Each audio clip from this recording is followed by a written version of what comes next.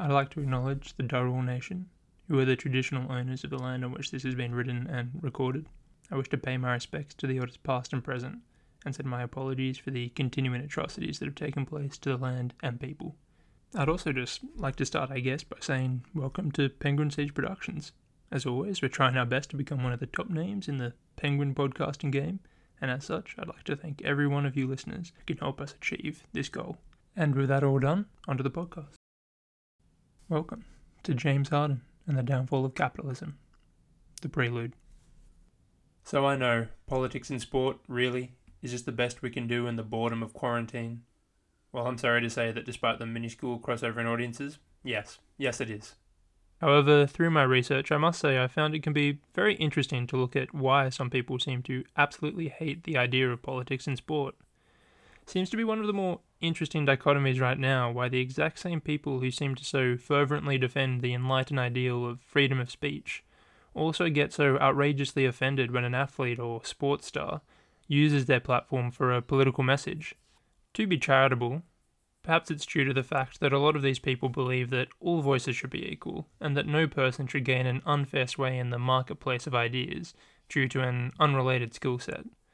However, reality seems to be, or at least what I can glean from my own experience is, that most people simply don't want politics to ruin their night off, usually saying that it is their time to relax, that sport is an escape from the grind of the world we live in, and they don't want their few peaceful hours of enjoyment on a Sunday afternoon to be stripped away just because some bad applecot shot someone, or because some school 100 miles away had a shooting, or a mosque had a hate killing in a different country. Fine, all the clothes these sports stars are wearing is built on the backs of slave labour, and the Australian bushfires may have been prevented with proper funding. Or the coronavirus pandemic could have been limited if real measures were taken, and the US government has manipulated martial law to create a police state. The president has manipulated his position to get rid of crimes, and climate change is going to kill all our kids. The ageing population is breaking the economy, and the media sites are lying to us about the problems. The scientists and experts are all paid off by these corporations. I just don't care. I just want to watch the game. I get it. I just want to watch the game too. Some nights all I want to do is sit in my home and have a night free of the pressure of knowing that I haven't helped enough, that my contributions aren't enough. But when I do finally get that free minute, enough time to sit down in my rental property and watch the game I love, I remember, sport isn't some magical escape from society. Sport is society. It is a mirror for what is going on in the real world, and it always has been. As one of the great modern philosophers, Albert Camus, said, "All that I know most surely about morality and obligations, I owe to football." And personally, I echo this sentiment. I don't think sport should be heralded as some cheap way to push our problems out of sight. It should be a way for us all to sit back and reflect on the triumphs and failings, successes and collapses that we have in our own life, and that are happening around us all the time. Lately, however, even when I do get the time to sit down and watch some basketball, I don't even know if I enjoy what I'm seeing. And not in a superficial, my team is losing sort of way. The very sport itself seems to have lost its way. There is this lingering tension that hangs in the air, a toxic fume of arguments and flopping that erodes the competitive enjoyment from the game. Now, if none of this rings true to you, if you're enjoying yourself in your lazy Sunday afternoon, then there's really nothing more here for you. Perception is personal, after all. However, if you do see some truth in my words, then I implore you to stick around as we stare into the soul of society and ask, is the mirror broken, or are we? Part 1. Starting the engine. Between the confusing title and cryptic metaphors, it would be very understandable if some people were pretty lost right now, so let me give you a proper introduction. Through this essay, I'm going to be analysing the career of professional basketball player James Harden, and detailing why I think his journey in the NBA represents a perfect parallel to three major failings that are stunting capitalism in the modern world. And before I carry on, I want to make two things clear from the start. Nothing in this essay is intended to impugn James Harden's person, or represent his own political opinions. I will be saying that he's boring to watch on a basketball court, but at this point that's just objective fact. Plus, as the world seems to be hinged in a hyper-polarised political dichotomy at the moment, just because I'm critiquing the current functionality of capitalism within representative democracy does not mean I'm pushing for a different economic or governmental system. Hell, if anything, this is a very traditionally conservative piece. After all I'm doing is looking at where small critiques and hopefully tweaks could be made to the current system we live in. Now that the boring part is all over, I thought the best way to introduce myself, as well as represent the general style this podcast will be in, will be to give a little story about myself. And don't worry, I promise it is James Harden relevant eventually. When I was younger, and I mean properly younger, around 6 or 7 I think I was, I invented a new car engine that ran off renewable energy. I had one notepad that I would carry everywhere with me, religiously drawing down little sketches of cars and models of parts, making up just completely random formulas to write down next to them to pretend that I'd worked out all the mechanics. If I am remembering correctly, I think the car was meant to be powered by wind energy, similar to how the wheels and batteries in a real car work, in that the faster you went, the more the turbines span, thus the more energy the car got. There might have been a fancy chain mechanism in there as well to help convert the energy. I truly can't remember now. But what I do remember was my singular obsession with completing that thing. Honestly, I still wish I had that notepad. Obviously not because it worked or anything like that, but just because... look, there is only so much nostalgia Disney Plus and reruns of Pokemon Yellow can give you. And with the way things are today, I'm happy to seize whatever opportunity I can get to close my eyes and take a good dopamine trip back to 2002. Should really just buy a So Fresh album, actually. But anyway, to the point of my little story. When I was young, when I had first entered this world, I lived with all these lofty ideals. Dreams to invent a renewable car to help the people around me so together we could move forward on the backs of the winds of invention. But skip forward through a few decades of reality and where am I now? Driving a Mazda 3 to a pointless degree, bound to the expectations of reality. And look, no shots to my peeps at Mazda. It's a good damn car. It's efficient, reliable, it actually works, always a good thing. But despite all its functionality, its practicality, it just has no ambition, no soul. So while technically my Mazda 3 works perfectly fine, gets me from my house to uni to my job to wherever to whatever. You've seen all the ads. You can drive up the steepest mountain or through a gushing river with an eagle flying overhead while you discover Bigfoot and enlist his help to save the pandas. It doesn't matter, that's not the issue. The issue is, to use this wonderfully convenient machine, there is a small, incy-wincy tiny trade-off buried in the fine print. That every day I use it, it's polluting the atmospheric shell that protects all life on Earth, drowning the future generations. James Harden is the Mazda 3 of the NBA, an efficient and effective basketball player whose play has become so twisted by the culture of winning that he sucks the life and fun out of the games he is in, polluting the entire NBA with his soulless style of play. Is it a bit harsh to compare James Harden's play style to the global crisis of climate change? Maybe. However, with all honesty, I can sit back and say I would prefer to spend my night staring into the abyss of existential dread than watch another game of Harden dribbling the ball through his legs for 22 seconds before he bricks a 5-step back and gets 3 free throws because he hit his defender in the face. Okay, in the interest of full transparency, I'm not exactly a Rockets fan.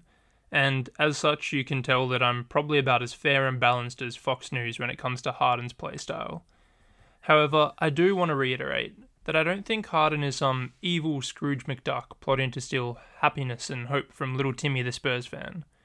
I think he's just a dude who saw a failing in the way NBA games are refereed, and decided to take advantage of it to win. Which is why in the majority of this video I'm not trying to hate on James Harden. I will instead be trying to examine and analyse his overarching career, from the time he stepped into the NBA until the bubble. Because love or hate him, often overlooked nowadays is how fascinating and crazy the rise of James Harden is.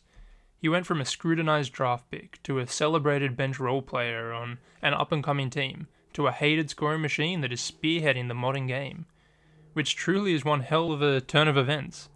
And, at least in my eyes, makes Harden one of the most interesting figures in all of sport today. Before I carry on, I'll introduce a little bit of structure into this rant, and explain properly who James Harden is for anyone who happened to click onto this and doesn't know. James Harden, aka The Beard, is a professional basketball player with the Houston Rockets. He is a perennial all-star, superstar, scoring champ, and even a one-time MVP of the NBA. Also a one-time Sixth Man of the Year, but I'll be touching on that in just a second. James Harden has been able to achieve these accolades due to his unique playstyle. a playstyle which relies on foul hunting, accentuating or making up contact, long, isolated possessions which stagnate the offense and overall game, an incredibly high ratio of threes and high usage rate on the ball, and of course what unlocked it all, his 2 plus 2 equals 2.5 step back. Really it's just a manipulation of the NBA's gather step rule, but I'll exaggerate for fun. Due to these factors, James Harden has become an infamous and controversial figure amongst the NBA community, who often has two arguments that follow his name around. The first one being, he's boring to watch, versus you just don't appreciate his craftsmanship. And the second, he fades in the playoffs and you can't win with his style. Verse, he was a Chris Paul injury away from winning a championship. While these can be very interesting arguments, and I will be commenting on them in depth later, for the purpose of the overall podcast, I'm not really interested in which side of these arguments are right. What I'm interested in is why we are having the arguments in the first place. How can a sport that has been around for decades suddenly produce such an enigma? What has Harden done to make such a controversial style of play become so prominent? And what role does the NBA itself have in forming the player we see today? And I'll throw one in for you. What does his playstyle have to do with the downfall of capitalism and corrupting the soul of Western society?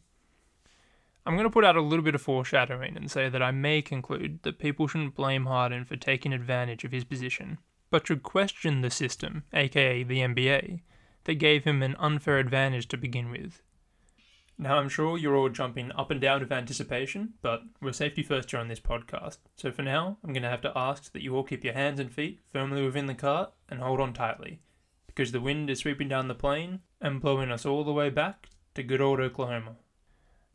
Before the Beard became a superstar selling tickets for the Houston Rockets, James Harden was the third pick in the 2009 draft, with hopes of being a helping hand for the then up-and-coming Oklahoma City Thunder.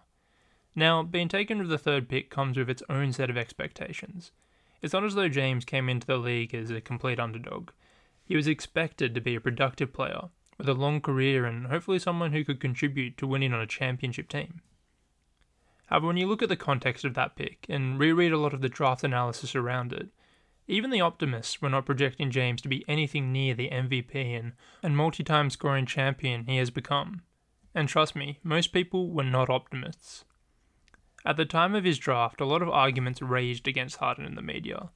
Many saw him as a reach above other prominent prospects such as Ricky Rubio or Steph Curry.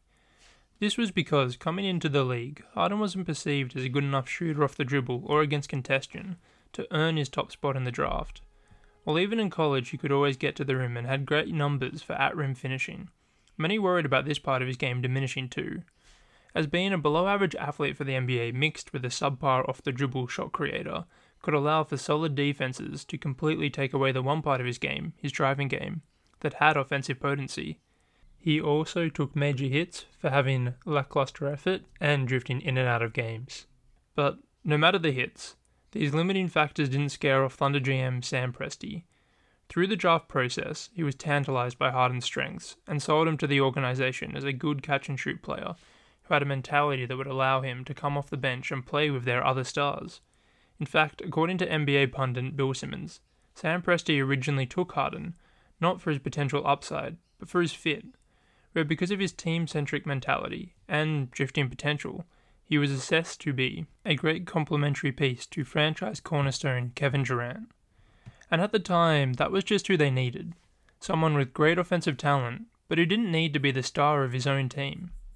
With hindsight, all of this is very ironic when you consider that he has become the highest usage rate player in the NBA, along with his fellow OKC and now Houston Rockets teammate Russell Westbrook, and that he was able to have such a high usage rate due to his ability to excel in isolated situations, which in turn is possible thanks to his ability to create off the dribble and shoot contested threes.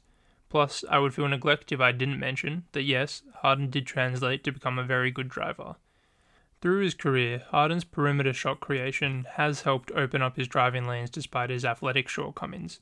And without trying to get too bogged down in the weeds of what makes an effective offensive player, this happens because his defender has to ensure to stay connected to Harden in fear of the three bomb, allowing James to step through his defender and seal him on his hip, giving Harden a lane to the basket or priming his defender for a reaching foul, and very often both. Also, I'm sorry if you got this far and thought this would start to become streamlined, but I just need to have a small side tangent. Because a lot of people praise Presti for nabbing Durant and then hitting on Westbrook and Harden.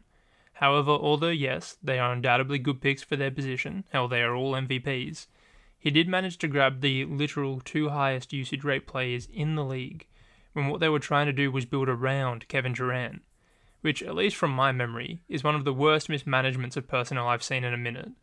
And all of this becomes especially hilarious when you see that they were drafting for fit.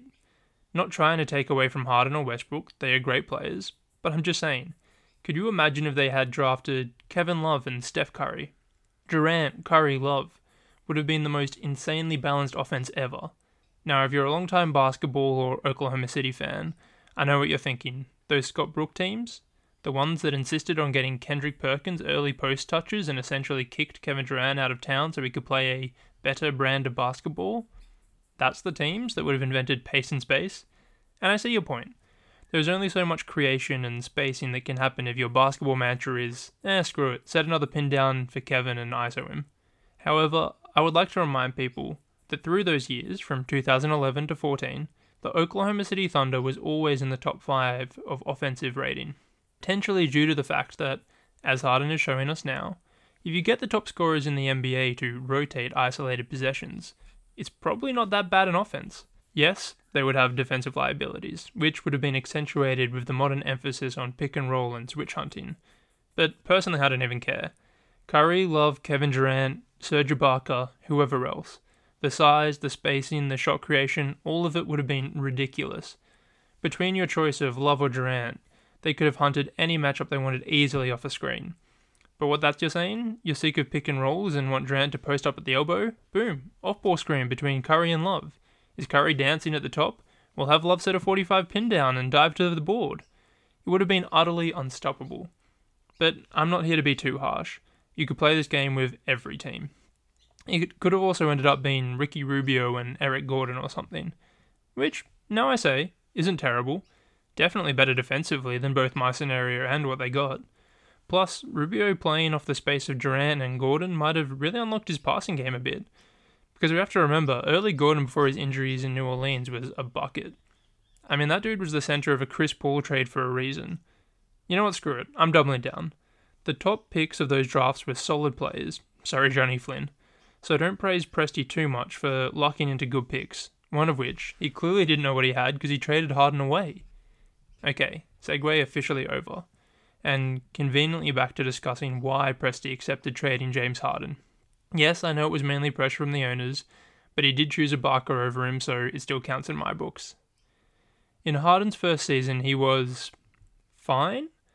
He didn't set the world on fire, but he did prove Presti's draft analysis right, and showed that he could play off Durant, contribute to a solid team, and space the floor as a nice complementary piece.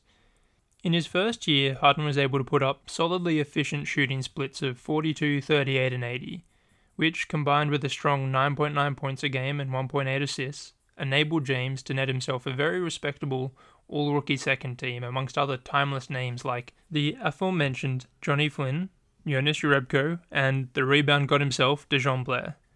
However, even back in his first year, Harden was a step behind Curry's first-team all-rookie, and Tyreek Evans' monstrous 25-5 rookie season which earned him the Rookie of the Year. He was also overshadowed by the explosive scoring of Mr. 55 points in 3 quarters Brandon Jennings, and I suppose I should mention the other first-team all-rookie, Taj Gibson. Which, when you look at it, why not Taj? He was another solid rookie, contributing on a fellow up-and-coming team, filling his role nicely. In fact, both Taj and Harden had very comparable seasons. Taj was able to put up 9 points and 7.5 rebounds on 49% shooting.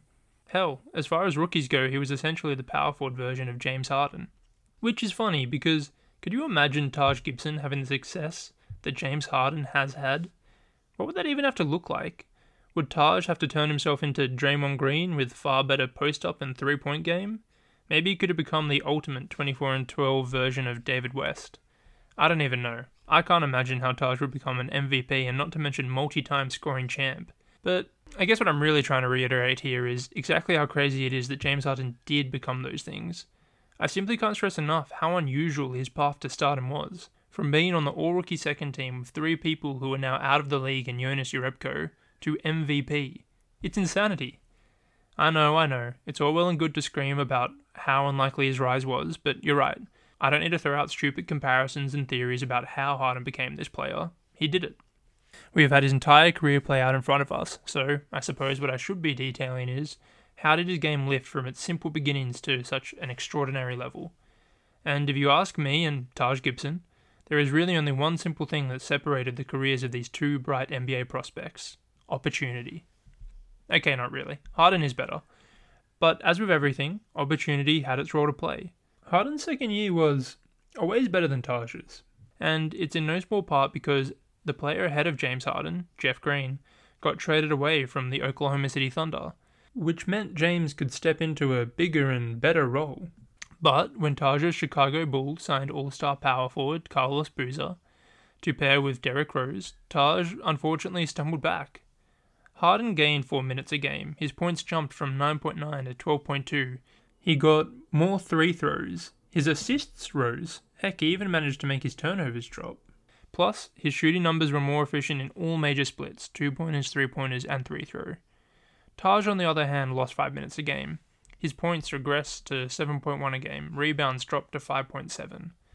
As his stats dropped, his role became solidified. He was typecast as an energy guy off the bench, a tough, undersized power forward who could give you some good rebounds, solid help defense, and maybe the occasional elbow jumper, but never someone to actively plan your game or team around. To Harden's credit, it's not enough to just be given opportunity. You do have to actually do something with it, and boy did he. Heading into both their third seasons, Bleacher Report put out an article giving predictions for the 6th Man of the Year. In first spot, our boy James Harden. They stated it looked like James Harden could be a concrete piece in building a team's future, and it wouldn't be a surprise to see Harden score 20 points a game as he can drive, shoot, and draw fouls consistently. And they didn't know how right they were going to be. In that season, Harden would in fact win 6th Man of the Year, help push the Thunder all the way to the finals and begin to turn himself into a real name in the NBA. This significant jump in his game and production came again, in no small part, due to opportunity. Over his third year, his minutes flew up to 31.4 a game. His usage rate ticked up from 19.5% to 21.6%, and once again, his shooting efficiency rose even further. Harden was now shooting an astonishing 58% from 2 and 39% from 3, allowing him to net an astounding true shooting percentage of 66%, which is easily his career high and was good enough for second best in the league. With these incredible leaps, Harden's counting stats also surged upwards, skyrocketing up to 16.8 points per game, 4.1 rebounds per game, and 3.7 assists per game. But it wasn't just his numbers. Through that year, the world observed as James Harden rolled out a beautiful brand of basketball. It may be forgotten on the Reddit pages of yesteryear, but back in 2012, James Harden was becoming known as a lively, fun, somewhat eccentric up-and-comer on the Thunder, a selfless six-man who let go of his own raw numbers to seize the Manu throne of ultimate third banana behind Westbrook and KD. And I have to say, the comparisons to Manu had more than superficial weight to them. He was a crafty left-hander with creative passing, crazy drives, and that sweet, sweet three-bomb, which made it all the more poetic when it was his dagger step-back three that dispatched the Spurs from their original resurgent push back to the promised land in 2011-12. The Spurs looked simply unstoppable during those playoffs. Again, oft forgotten now, but they were going undefeated through the Western Conference. They were poised to steamroll to the finals and ruin LeBron's waning legacy. But after going up 2-0 against the Thunder, something flipped. The youth and athleticism of the Thunder began to overwhelm the Spurs and overpower their execution, allowing OKC to run off 4 games in a row. There is no doubt that Kevin Durant was the engine of that team, but Harden was the spark plug, that little extra piece that could jumpstart their offense when it was in its greatest need. And as such, it was fittingly on the back of James Harden's step-back three that OKC was able to sneak out a Game 5 win, sealing their lead in the series and eventually their championship berth. That's right. On the back of the selfless play and off-ball movement of James Harden, a new big three was about to put its stamp on the league. The Spurs may have trademarked the beautiful game, but back then Oklahoma had more than just a sprinkle of wonder. Sure, the numbers weren't there, but James was a freeing presence on the court, who not only could dissect defenses, but divert them, allowing not him, but his predecessors to manifest the greatest versions of themselves. Then all of a sudden, after their first final trip, it was over. He was traded. Thanks to a $6 million disagreement on a 4-year, $54 million offer, Oklahoma City Thunder traded James Harden, Daquan Cook, and LeVar Hayward to the Rockets for Kevin Martin, Jeremy Lamb, and the picks that would become Steven Adams and Mitch McGary. After this trade, OKC's play style slowly regressed to grind it down, ISO possessions, and they would never make the finals again, eventually causing their star piece, Kevin Durant, to leave for free agency, leaving them in this hell of relative mediocrity. Here it comes. The big bad wolf of capitalism finally shows its ugly head.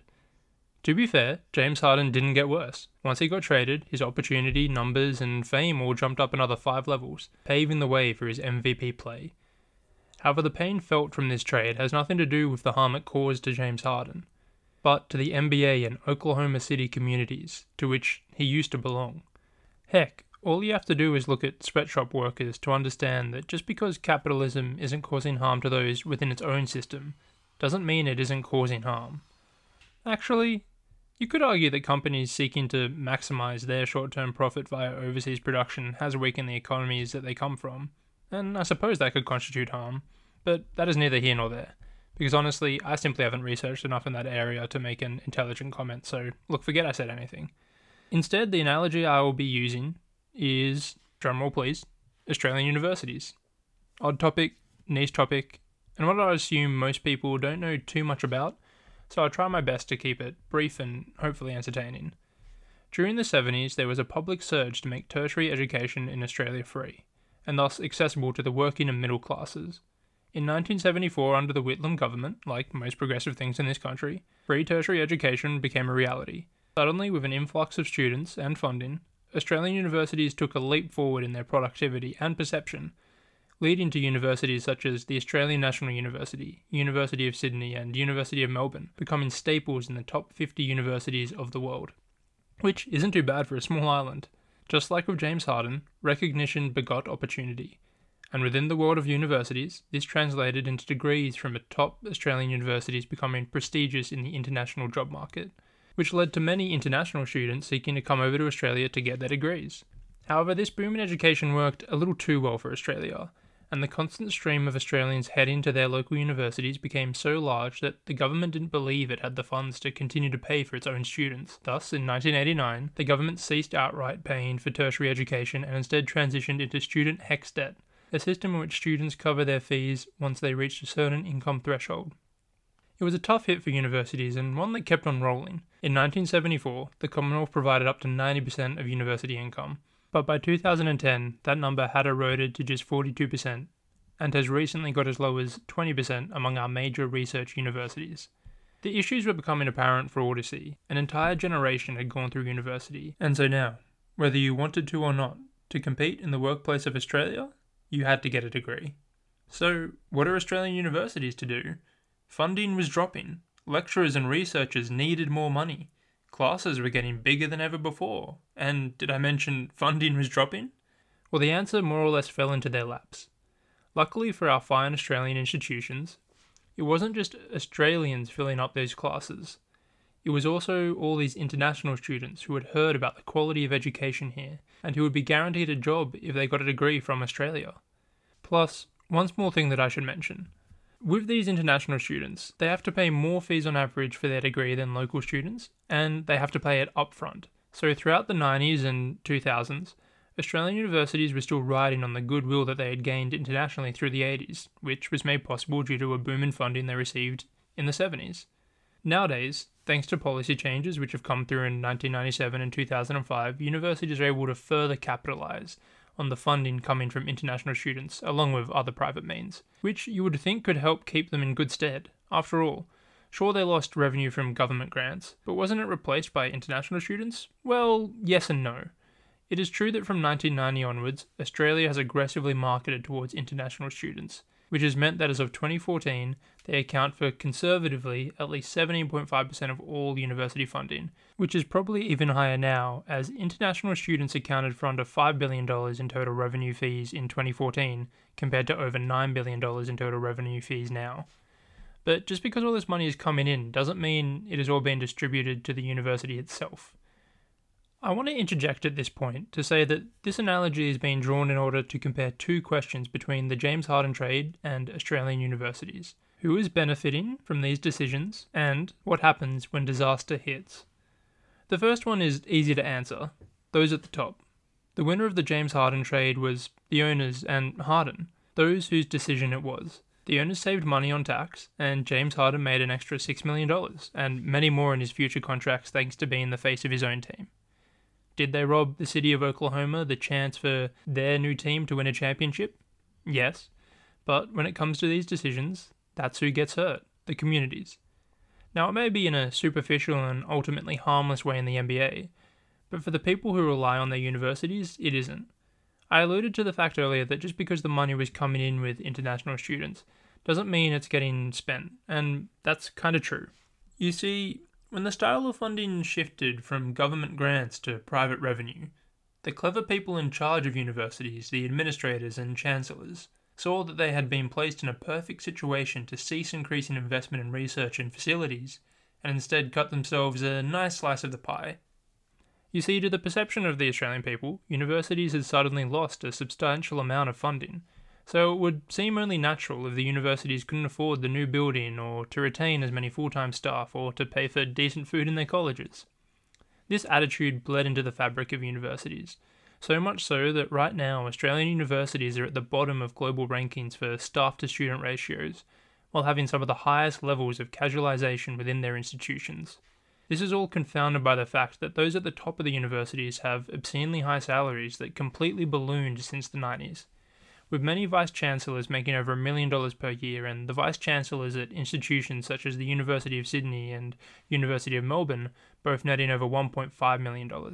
So once again, who gets hurt when we promote the mindset of individual short-term benefit? The general public, and, in this case, the younger generation.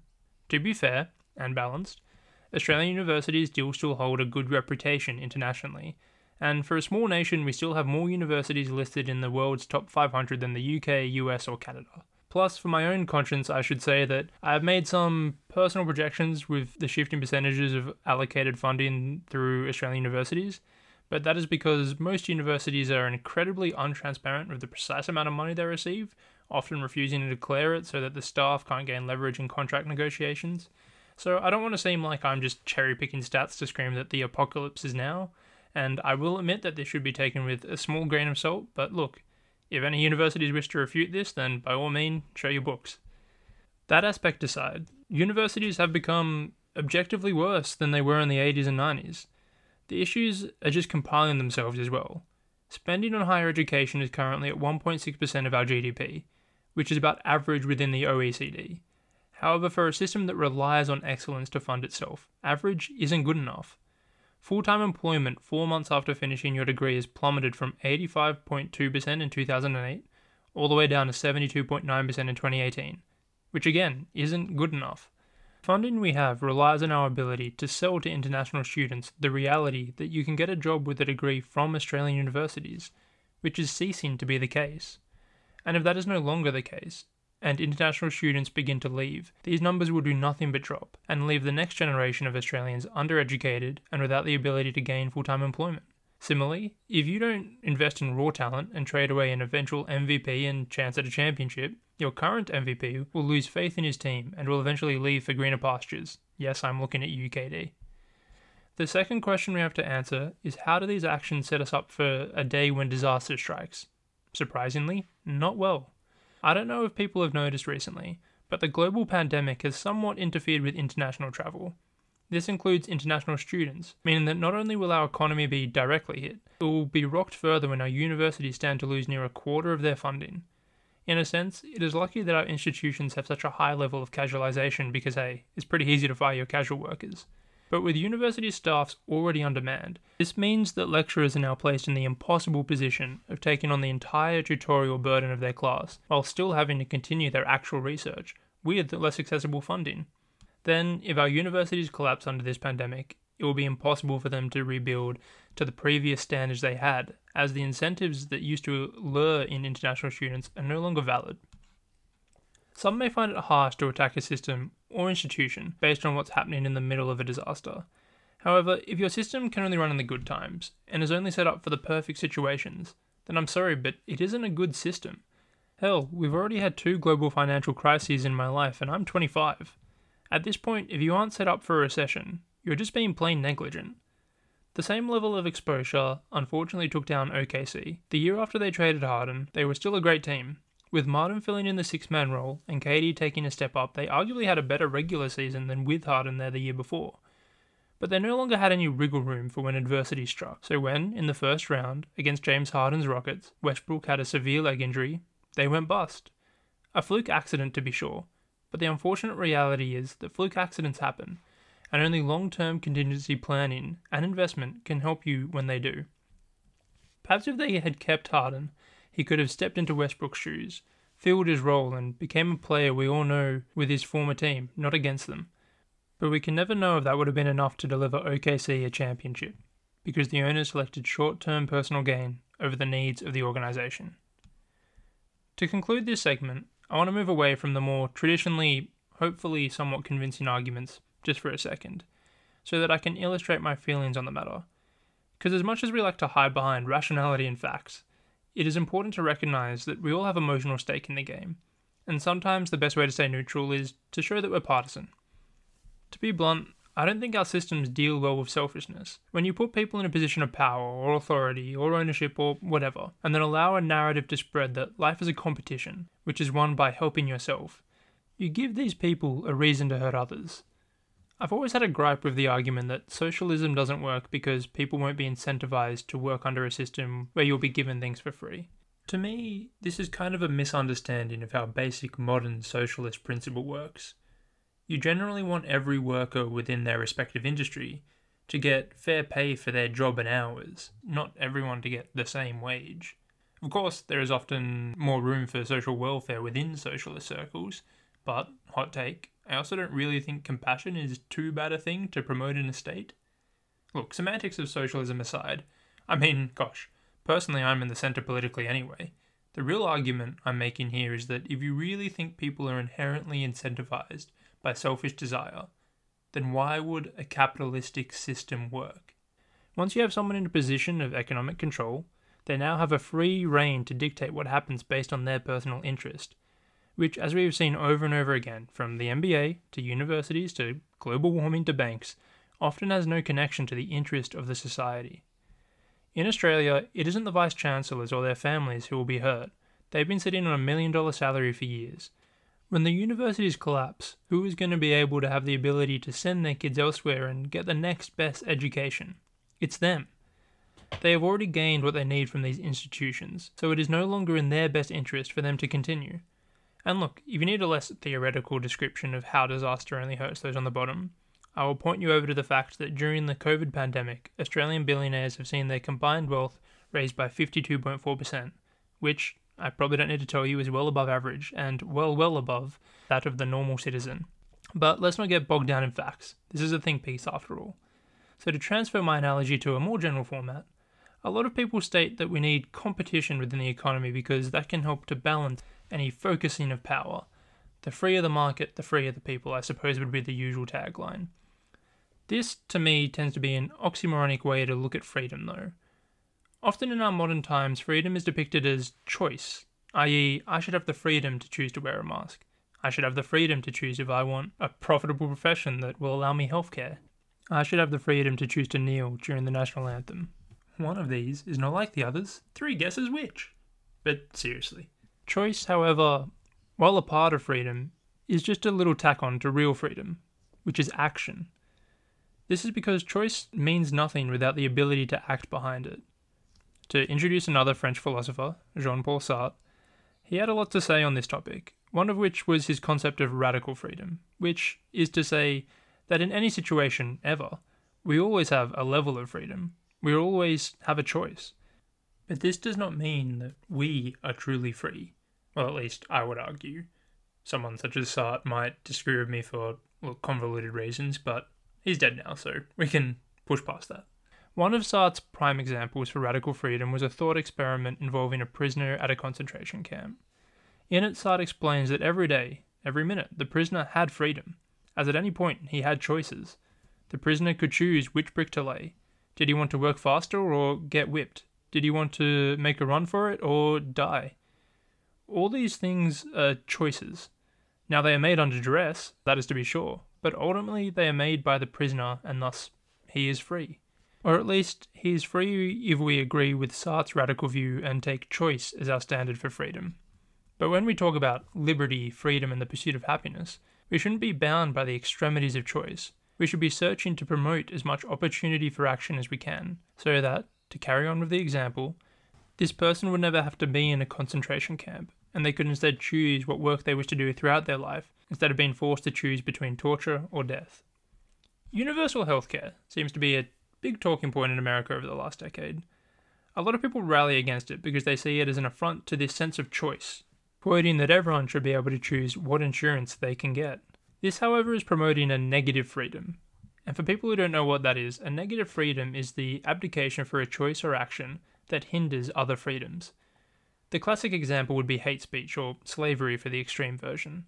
Someone fighting for their right to own slaves, for this example, is technically trying to preserve their own freedom to have that option, but by you having that choice, you are intrinsically restricting the positive freedom of others to make their own choices about what they wish to do with their life and freedom.